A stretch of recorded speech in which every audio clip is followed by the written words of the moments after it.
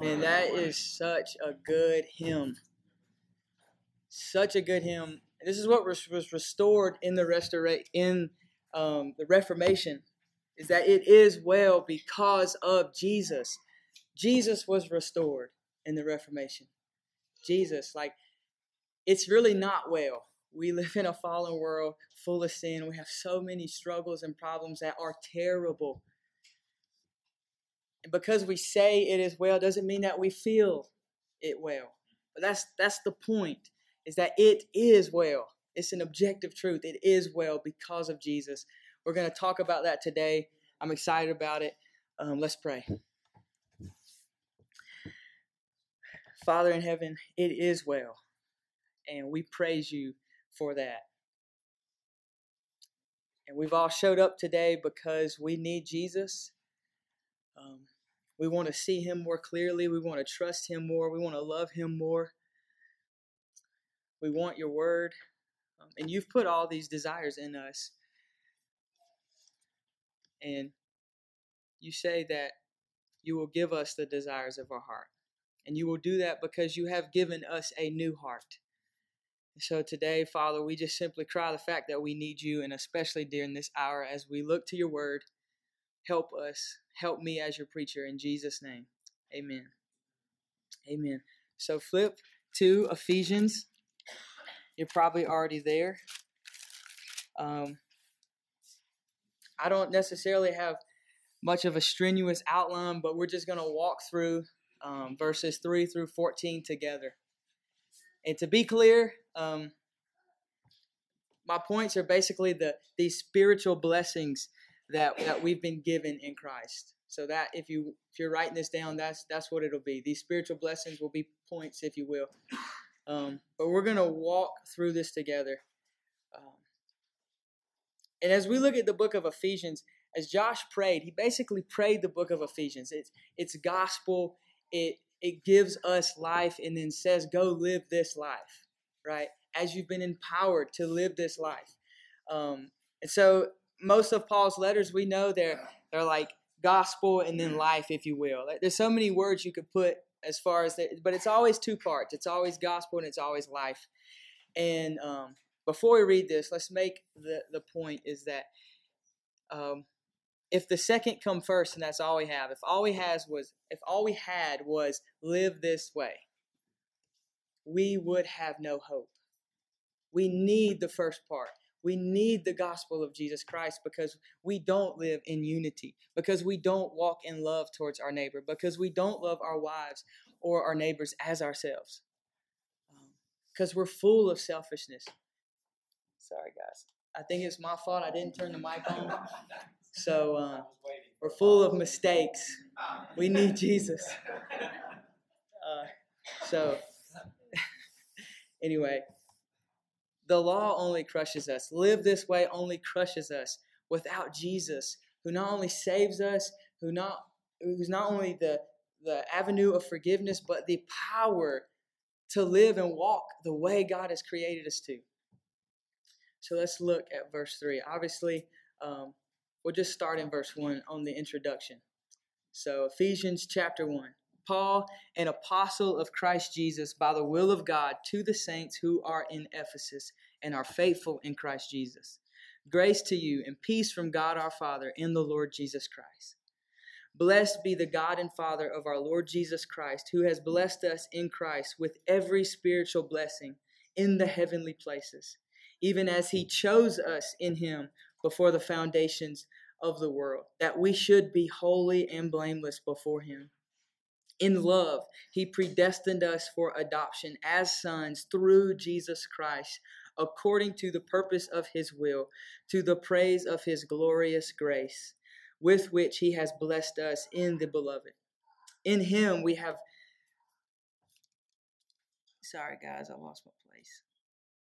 In him we have redemption through his blood and the forgiveness of our trespasses, according to the riches of his grace, which he lavished upon us in all wisdom and insight, making known to us the mystery of his will, according to the purpose which he set forth in Christ as a plan for the fullness of time, to unite all things in him, things in heaven and things on earth.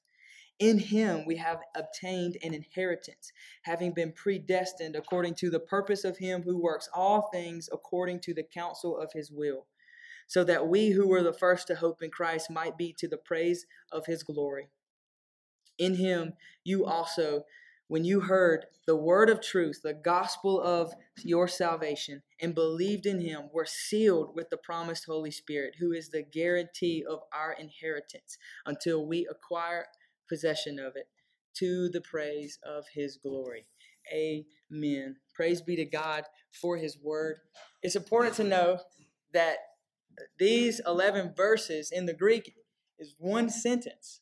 It is one sentence. So in a way, it's like Paul opens up and he is like dead sprint praising God in one sentence. Like, look at all that's just packed into this one sentence of him praising God. And so as we look at this, remember that overarching, what we see is that salvation began in the mind of God before the beginning of time. Then it was accomplished by the Son. In time and space, it really happened. And then the final piece of this puzzle is that the Holy Spirit applied these spiritual blessings that are found in Christ. So let's just begin in verse 3. Blessed be the God and Father of our Lord Jesus Christ, who has blessed us in Christ with every spiritual blessing in the heavenly places. So if you were to, like a person who marked in your Bible and you used a pencil, this is what I did. Literally, it took spiritual blessings and I just drew a line to all these things, because this is what Paul begins to label. Here are the spiritual blessings. Let's look at them together. The first one is verse 4, that he chose us in him before the foundation of the world, that we should be holy and blameless before him in love. Simply election. God elected people to be his own. That's what we see here. So point number 1 is simply election. This is the first spiritual blessing that we talk about. And just in speaking of the doctrine of election, there's kind of 3 views on election. Not views about election, but these are people's takes about election. Either it's not a thing. I don't like it. I don't believe in it. It's not real. Simply because it seems evil or something. Like that God chooses people or that whatever. It's just that I don't like it. It's not a thing. The second one is people like to think about this foreknowledge, like God looked into time and space and saw the people that would, if they were offered the gospel, say, I want that. And God just knew that was how it was going to be. And so history is just operating that way. And the third one is that people are sinners and they've earned and deserved hell. And God in his mercy decides to save some. That's the third position. Of course, that's where we're at, right? And we see that. But see, the thing about the election is not that anyone who doesn't really like election, it isn't election that they have the problem with. This is my opinion here. It is the depravity of man that people have a problem with, that we were born in Adam. We were born into condemnation. In Adam, as our representative, we are completely sinful. We have inherited guilt and we naturally deserve hell. And if God is fair and if God is just, that is what we get. That is what Scripture teaches. But God in his mercy decides that he's going to place his love and that he's going to not only in Ephesians a little bit later here, it talks about when Paul prays, he says that we would know the inheritance that God has in the saints. So there is an inheritance that God has where he's decided, I will take this sinful people and I will make them holy. I will make them pure. I will make them righteous and they will be with me forever. And God says, I have an inheritance in that. I want to be with my people. But not only that, we have an inheritance that we will be with God forever. Grace is what the doctrine of election points to. Mercy, God's glory. Of course, we have all kinds of problems where we're like, well, that's not right. It doesn't make sense. It's not fair. Well, like we said earlier, if we went by fairness, we've deserved hell. Praise God, we don't get what we deserve, right? That's simply what election is saying. And notice that these gifts all started in the mind of God. So today we're talking about the mind of God. And there's always going to be this, I don't get it, because you and I are finite. You and I are finite. And I don't necessarily feel the need to go through, but Scripture talks about us being dead, being spiritually dead. Paul even makes, in this letter, when he starts in chapter 2, he even talks, he kind of talks about salvation, redemption, the Christian life from an individual perspective to a corporate perspective, and then like a cosmic perspective in the sense of all of creation being united in Christ. And when he gets to that individual perspective, he talks about us being dead, and you were dead in your trespasses and sins. Absolutely dead. Imagine that we're at a funeral today and there's a dead person right here. And Josh gets up and he says, all right, dance. Or say I love you. Or, hey, just be your best real quick. I don't care what you do, just be your best at it. What's going to happen here? Absolutely nothing. Absolutely nothing. That is our spiritual condition before God. We're not going to do anything that God looks at and is like, hey, that was pretty good, because we are dead.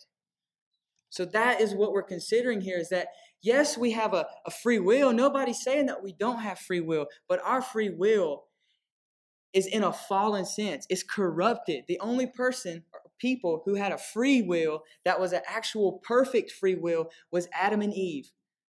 They were the only ones they weren't born into corruption. They were born in the image of God, and they weren't born into corruption. And so they're the only ones with a free will, and they chose sin. And then we're born into corruption, and we have a fallen free will where, yes, we can choose anything we want, but what we will not choose is God, because we love our sin. And though we're dead, God looks down and he makes us alive in Christ. Praise God. Praise God. A couple of things about the doctrine of election is that there's many blessings to it. One of those blessings is that it destroys all boasting. And so as we sit here and sing today, we're not singing about how well we've done anything, or even when we sing the fact that it is well with our soul, it's really not because of us that it's well. Half the time, we have had a terrible week throwing temper tantrums because it hasn't been well with our soul. But the truth is, it is well with our soul in Christ. It destroys boasting. We're God's forever, and he did it. We have nothing to boast about before God, but everything to say thank you for. Second thing about the doctrine of election is that it maintains and it boosts our assurance, because it didn't depend on us. God didn't see anything that he was enticed by. Justin says this often. He loves us because he loves us. As we even look here, he chose us in him before the foundations of the world to be holy and blameless before him. In love, he predestined us. So what was his motivation in doing all this? Love. God loves you because he loves you. He chose you because he wanted you. Why? I have no idea. See, to me, if I look at my life 3 years ago, I look now and I'm like, wow, God has grown me a lot. But if I even look 3 years ago, it puts it in my perspective. I'm like, yeah, God, that wasn't a good choice, bro. You know what I mean? Like, why? What's the point? I have nothing to offer. And I have all these mistakes and all these struggles, and everything I do have to offer is covered in self-righteousness, is covered in sinfulness and selfishness. And it's like, God isn't motivated to choose us by anything we have to offer, but he did it in love. He loves us. He loves us. Praise be to God. The third thing about election is that it promotes evangelism. The whole argument is that it destroys evangelism. If people are chosen and there's this thing happen, why do anything? Well, if we take that people are really dead in their sin, but God doesn't have mercy and has chosen or elected people to save, what is the point of evangelizing? Because they're dead in their sin. They're not going to choose God if they're dead, but we know, for all we know, every person on planet Earth right now, God has chosen to save. That is not our business. That is not our mind to know about. What we do know is that God has mercy on people. and that Jesus has died for sinners, and that he's called us to share this gospel that has power to save, where forgiveness is offered, where a man repents of his sin and hates it and loves God. A man who once hated God repents and loves God. That is our story, and God did that in us. That's why we evangelize. Look at your own life. That is why we evangelize. Because you have turned from your sin and you love God. Imperfectly, you're a failure at it, but you're covered in his righteousness and you do love him. In all kinds of fallen ways. But we're covered, we're redeemed. The thing that all of history is about and that Jesus came to accomplish right here. He chose us in him before the foundation of the world that we should be holy and blameless before him. And the mind of God was that you would be holy and blameless. And you are. And we'll talk about that. So the doctrine of election. Election is that first gift. There's a million things we could say and talk about it, but let's move on. In love, he predestined us for adoption as sons. This is verse 5. Through Jesus Christ, according to the purpose of his will, to the praise of his glorious grace, in which he has lavished on us. With which he has blessed us in the beloved. Adoption is the second gift. We have been predestined for adoption. Let's talk about this word adoption. I'm going to read a couple verses here. Romans 8:14 through 17. For all who are led by the Spirit of God are sons of God. For you did not receive a spirit of slavery to fall back into fear, but you received the spirit of adoption as sons, by whom we cry, Abba, Father. The Spirit himself bears witness with our spirit that we are children of God. And if children, then heirs. And if heirs of God and fellow heirs with Christ, provided we suffer with him, in order that we may be glorified with him. John 1:12 and 13. But to all who did receive him, who believed in his name, he gave the right to become children of God, who were born not of blood, nor of the will of the flesh, nor of the will of the man, but of God. Galatians 4:4 and 5. But when the fullness of time had come, God sent forth his Son, born of woman, born under the law, to redeem those who were under the law, so that we might receive adoption as sons. We approach, as Hebrews says, we approach the throne of God with confidence. This isn't the type of thing where we go to God in prayer or we walk into his throne room and we hide in the corner like, praise God, I came in here and I'm saved. And no, we approach our Father boldly. You are his. You are in Daddy's arms. You are his child. We are his children. Little Judah back there, he doesn't know how to say, I'm hungry. He's just crying all the time. And what are they doing? Staying up day and night to take care of that joker. And it's awesome. And it stinks all at the same time. But it's like, that's how we are. God is taking care of us. We are in his arms. And we are as helpless as Judah is in that sense. And he's done it all. He's adopted us. And we look at him and we cry. I mean, whine. Dada. Dada. And he provides for us. He keeps us. What do you do with your parents? Well, most times as your children, you're always asking for things. They're the only ones you know that can really give you anything or take you places. So that's the same thing. Like, we are adopted. God had predestined that we would call him Dada. And I don't mean that irreverently. I mean that seriously. He's Daddy. And he knows all those rough days when you done the thing again that you didn't want to do, or acted ways to your coworkers that you said, man, I got to stop acting this way, or talking the way, or walking the way you walk, whatever it is. It's like when you do it again, Dada.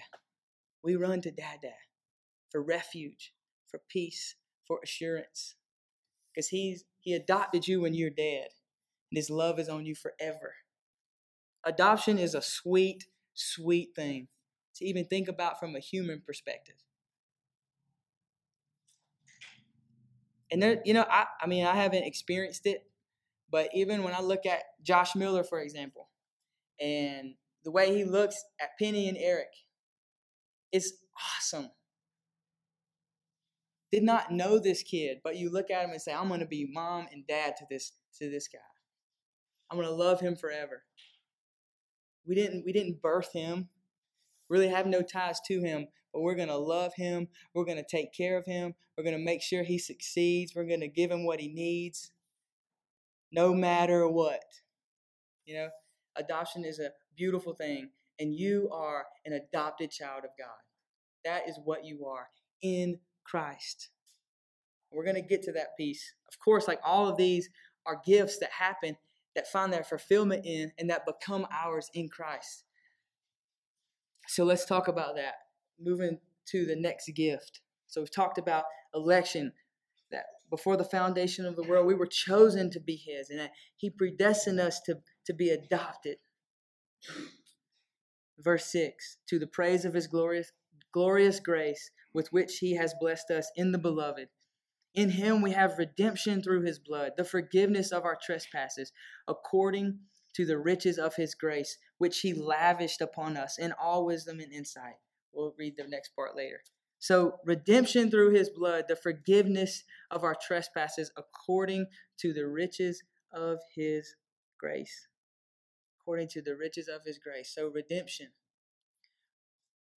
Part of this word redemption really has this meaning of ransom, or to buy from, to buy back, all those kind of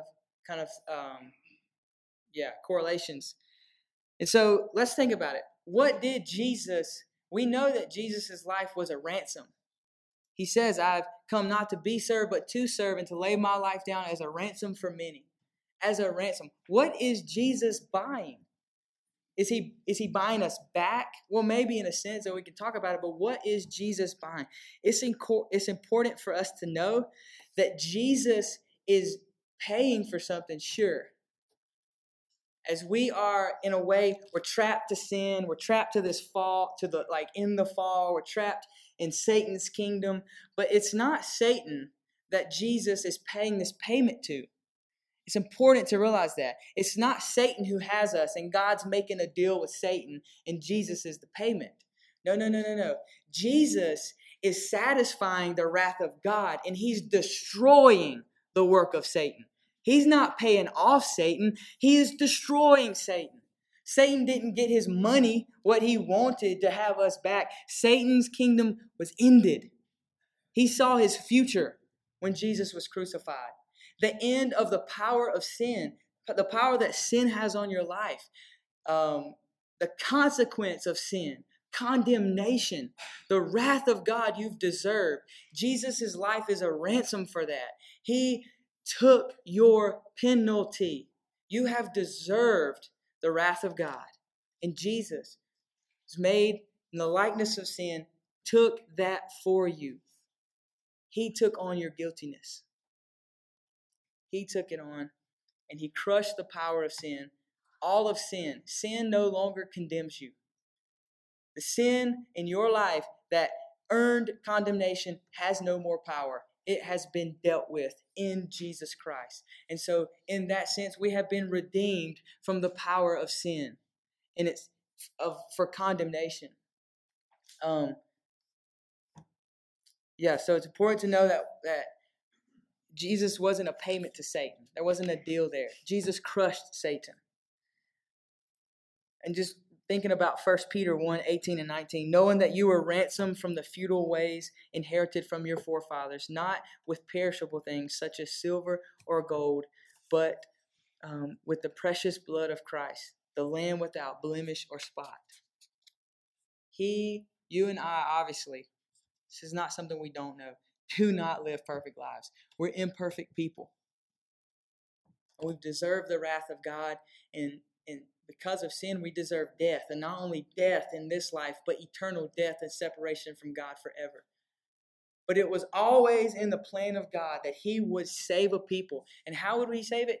Think about it this way. God's plan was that he wanted to die for us. That is what happened. God wanted to die for us and make us his own. And so he did that. He lived the life. He put himself under the stars that he made. He was born of a Virgin Mary. Put on the flesh that we live in. and never sinned, when you and I sin daily, and as he kept the law and as he was righteous, the guilt that you deserved was placed on him, and he was crushed for our iniquity, pierced for our transgression. He took your guilt and he dealt with it. The wrath of God. God took his own wrath, if you will, to make you his own, to make you holy. Because if God's going to be consistent with himself and if God's going to be just, our penalty must be paid. God doesn't just wipe it under the rug. So he dealt with it in Christ Jesus. You, church, are no longer guilty for anything. Not, R.C. Sproul says it like this. It's not that your record doesn't exist anymore. It's just that God doesn't count it against you anymore because the penalty for it has been paid. Right? He forgets about it. He forgets about it and he sees the perfection of Christ. That's what he sees when he looks at you, church. You are forgiven your sins. God is no longer mad at you. He's no longer taking tallies of good and bad. Not like he ever was, but sometimes we feel like that. He's no longer taking tally marks of when you mess up and when you do good. You are his adopted child forever. No more tallies. He's not taking score. There is no score. You win in Christ. Jesus won. You're good with God. And he loves you. And he's your Father. And he cares for you. Just all these phrases that just kind of modify. God, obviously God, in this phrase, and these verses, God is the subject of every verb. But not only that, is just that all these phrases are modified by to the praise of his glory, or in love, or according to the riches of his grace. Why did God do this? Because he did it. I don't know. He loves us. He gave himself for us to make us his own. And he didn't fail. He did not fail at making us his own and making us holy and forgiving our sin. And speaking of forgiveness, let's keep looking as we're kind of making our way through these heavenly or spiritual blessings that are ours in Christ, which is, again, election, adoption, redemption through his blood, and then look at the forgiveness of our trespasses. And I'm just separating these because I think they're important to talk about separately, even though we already have. So the forgiveness of our trespasses according to the riches of his grace, which he lavished upon us. So the forgiveness of our sins, we just kind of spoke about that. But as we spoke about that in the guiltiness, the fact is that your sin has caused you to earn the wrath of God. But you've been forgiven that. What does it mean to be forgiven? It's simply that though you are a sinner and though you are sinful, God doesn't treat you that way anymore in Christ. You are forgiven. So now you are his perfect, holy, blameless, upright, adopted child. You are that because he made you that and you are his. You are forgiven. It's just such an awesome thing to think about because it's so easy to forget.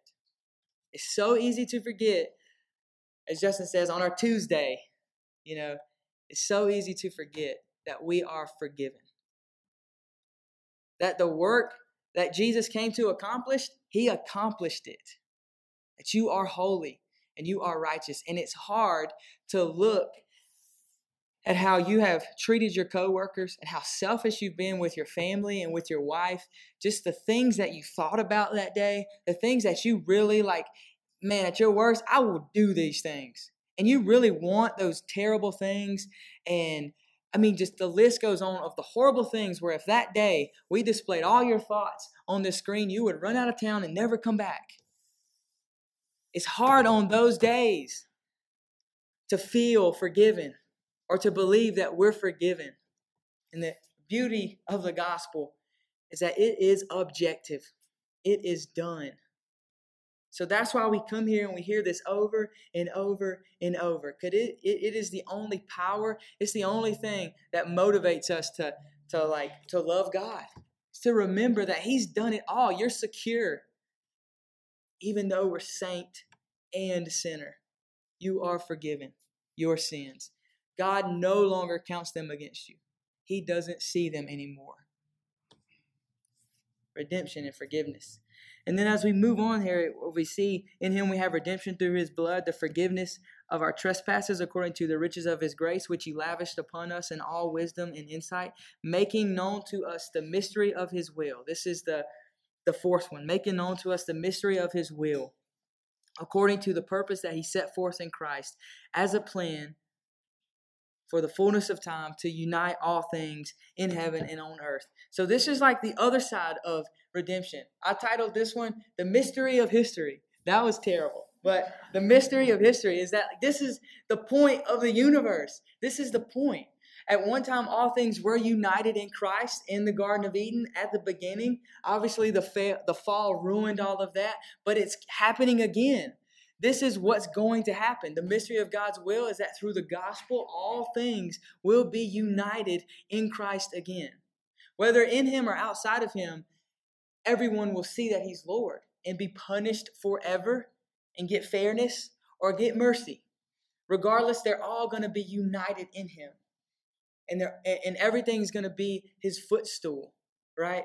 So this is the mystery revealed. God has revealed His plan. You want to know what's going to happen? All things are going to be united in Christ. And here's the beautiful part about that, even when we look at Romans 8, that all things work together for the good of those who love God, and we like to just apply those to every negative or just like, it's just going to work out in this life. It may not work out the way you want it to. It may work out horribly. Honestly, it may work out great, and you get to enjoy a lot of blessings. Either way, we're blessed, right? But to know God, to be His adopted children. But you see what I'm saying? Sometimes other people just have horrible lives and others don't. Regardless, though, all things are working for the good. All things are going to be united in Christ.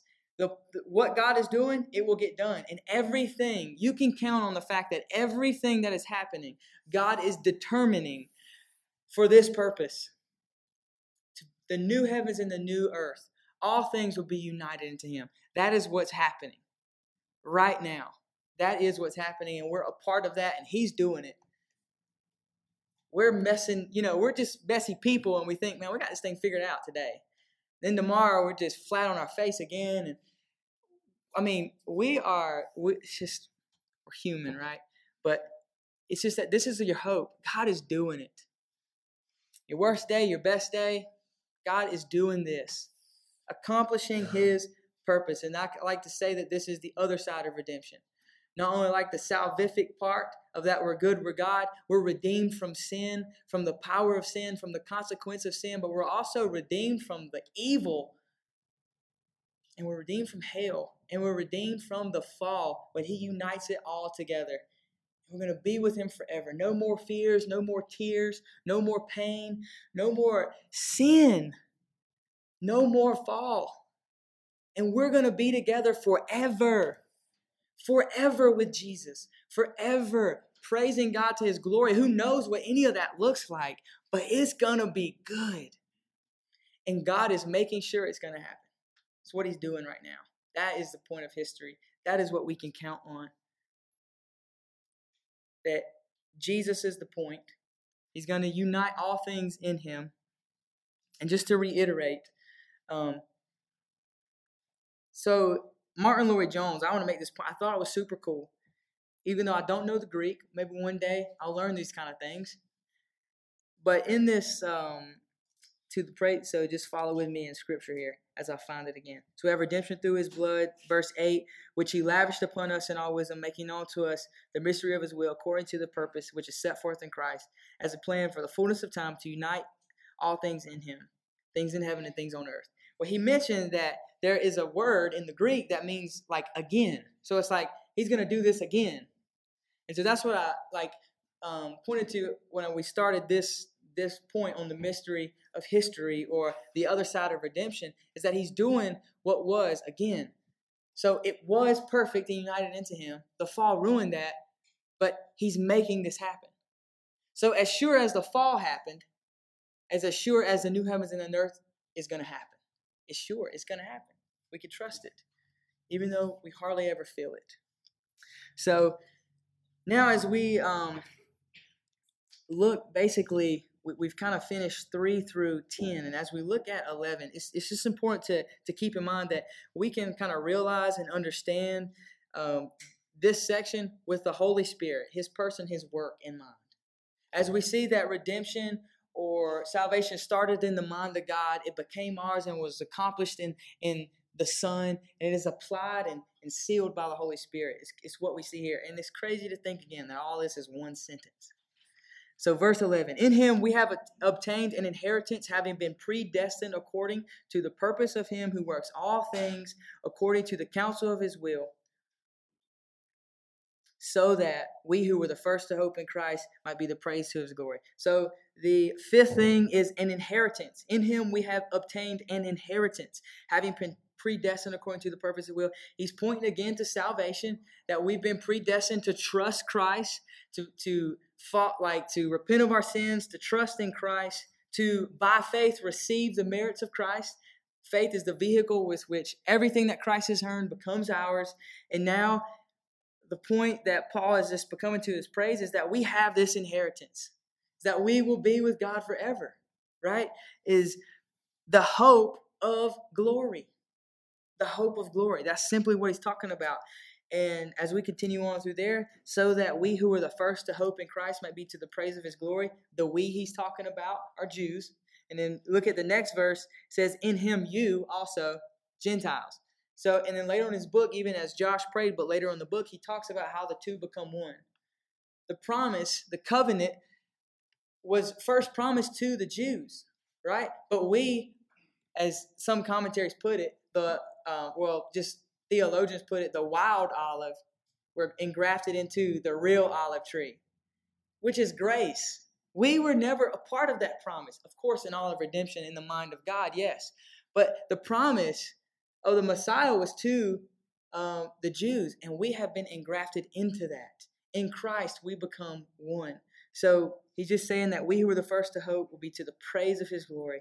And in him you also, when you heard the word of truth, the gospel of your salvation, and you believed in him, and you were sealed with the promise of the Holy Spirit. And when we could just time out, this wasn't planned, but even thinking about when you heard the word of truth, the gospel of your salvation, this is the work of the Holy Spirit. Who in the world who is dead would hear this and believe it and say, this is true. I'm a sinner and I need Jesus.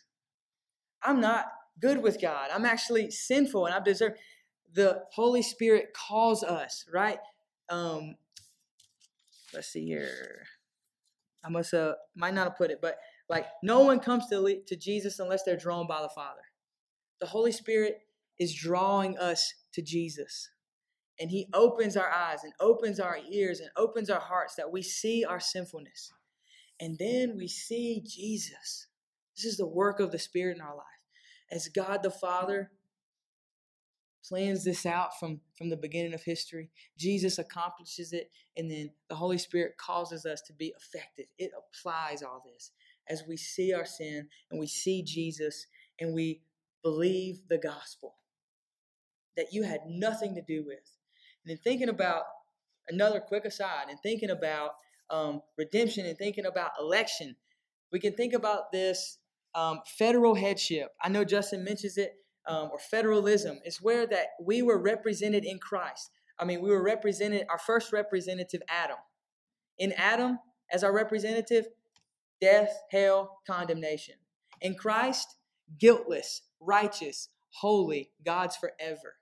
So as easy as it was for you to be, so don't answer this, but how easy was it for you to be born into sin and be condemned?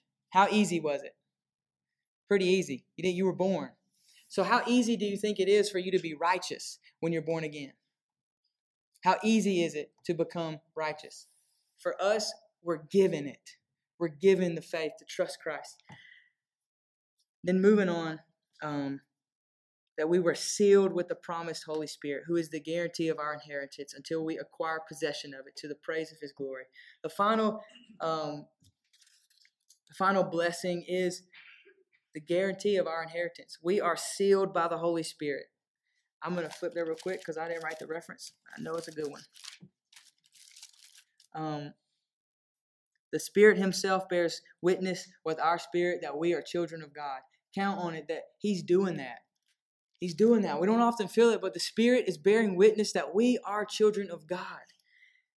The Holy Spirit in our life is doing a lot of things, but one is it's causing us to believe the Scriptures. When we read them and we believe them. Why would we believe this book? 1 Corinthians, Paul talks about it is foolishness to the world.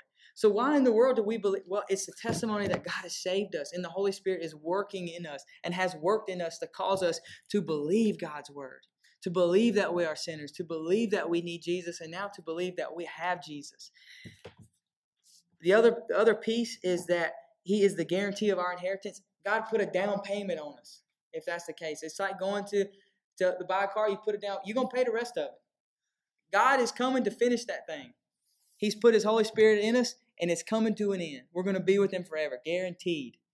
Down payment. He's coming back to get us. He's already put his stamp on us. We're his. And when all of history comes to that climax, we're going to be there with him. We're going to be holy, and we're going to be celebrating. It's going to be awesome. And the last thing the Holy Spirit does is he holds us fast. He holds us to Christ. He holds us. He continue whether we feel it or not. He will hold us fast. That old saying, if saved, always saved, is true. When you're God's, you're God's. When you're God's, you're God's. He's keeping you. You didn't do anything to earn it. You didn't do anything to deserve it. You don't do anything to keep it. God wants you and he'll keep you. And all of history is coming to this climax where he's going to get his inheritance, which is presenting us holy and blameless before God.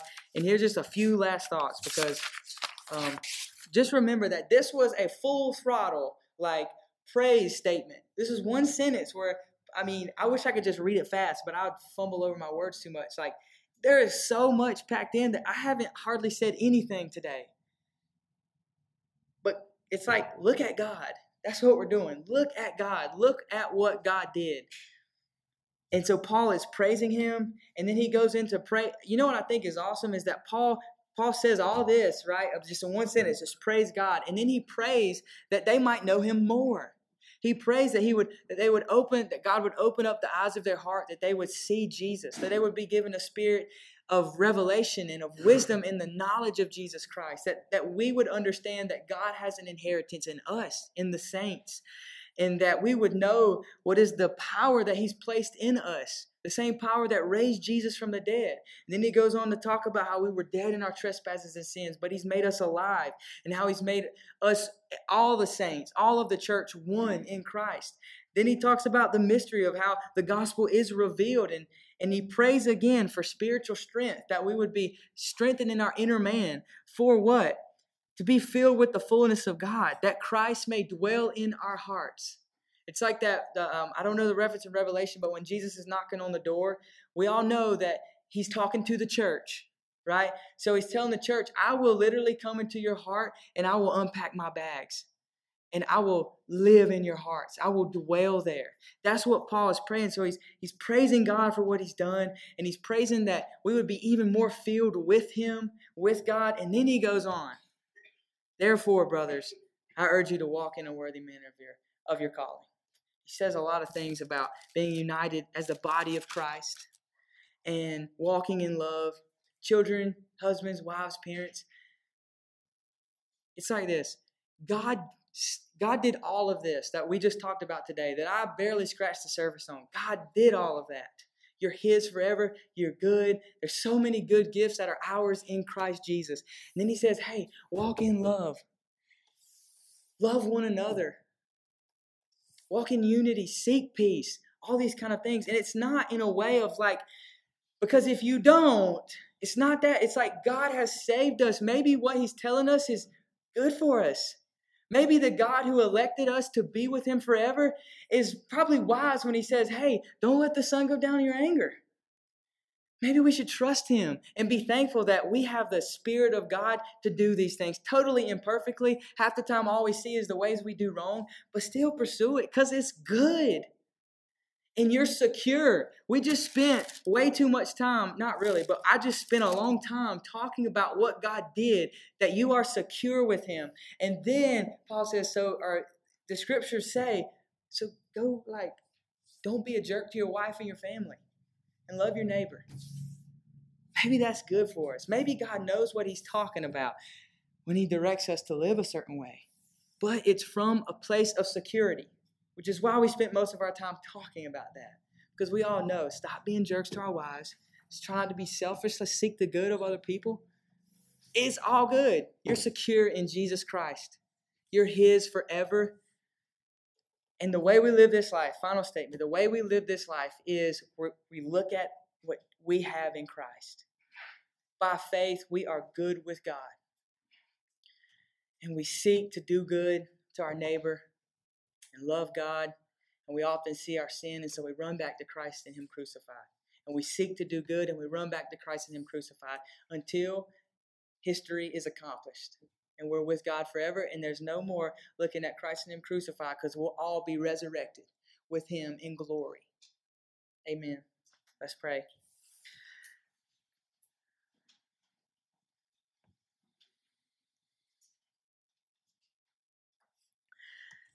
Father, there is so much to be said about what You have done. There's so much more that could be said. But Lord, today, on the Lord's Day, we praise You for making us Your children. We praise You that from the beginning of time, You had this in mind. That Jesus would accomplish our salvation, redeem us. That Your Spirit would apply this to us, would hold us fast, cause us to keep trusting Christ. And ultimately that You are going to, again, unite all things in Him. And whether You take from us the very things that we love in this life, our families, whether You take from us everything we actually care about in this life, and You cause us to suffer for Your name, You will cause us to keep trusting Your Son, Jesus. You will sustain our faith in Jesus. And we often don't feel that. We know that there's a lot of joy in the fact that You are doing it. You are sustaining our faith, but we often don't feel that joy. So today, whether we feel it or we don't feel this joy, we praise You because You are doing it. And You're faithful to Your word. You're going to keep us. You're going to hold us fast. And God, we praise You for making us Your children. We praise You that we get to eat this bread and drink this wine, this juice. We get to participate in Jesus' body and His blood as we remember Him crucified for our sin, as we remember that we're forgiven and that we're good with You, and that we say, Daddy, we need You. Hold us fast this week. Cause us to trust You more this week. Help us to love each other better this week. In Jesus' name.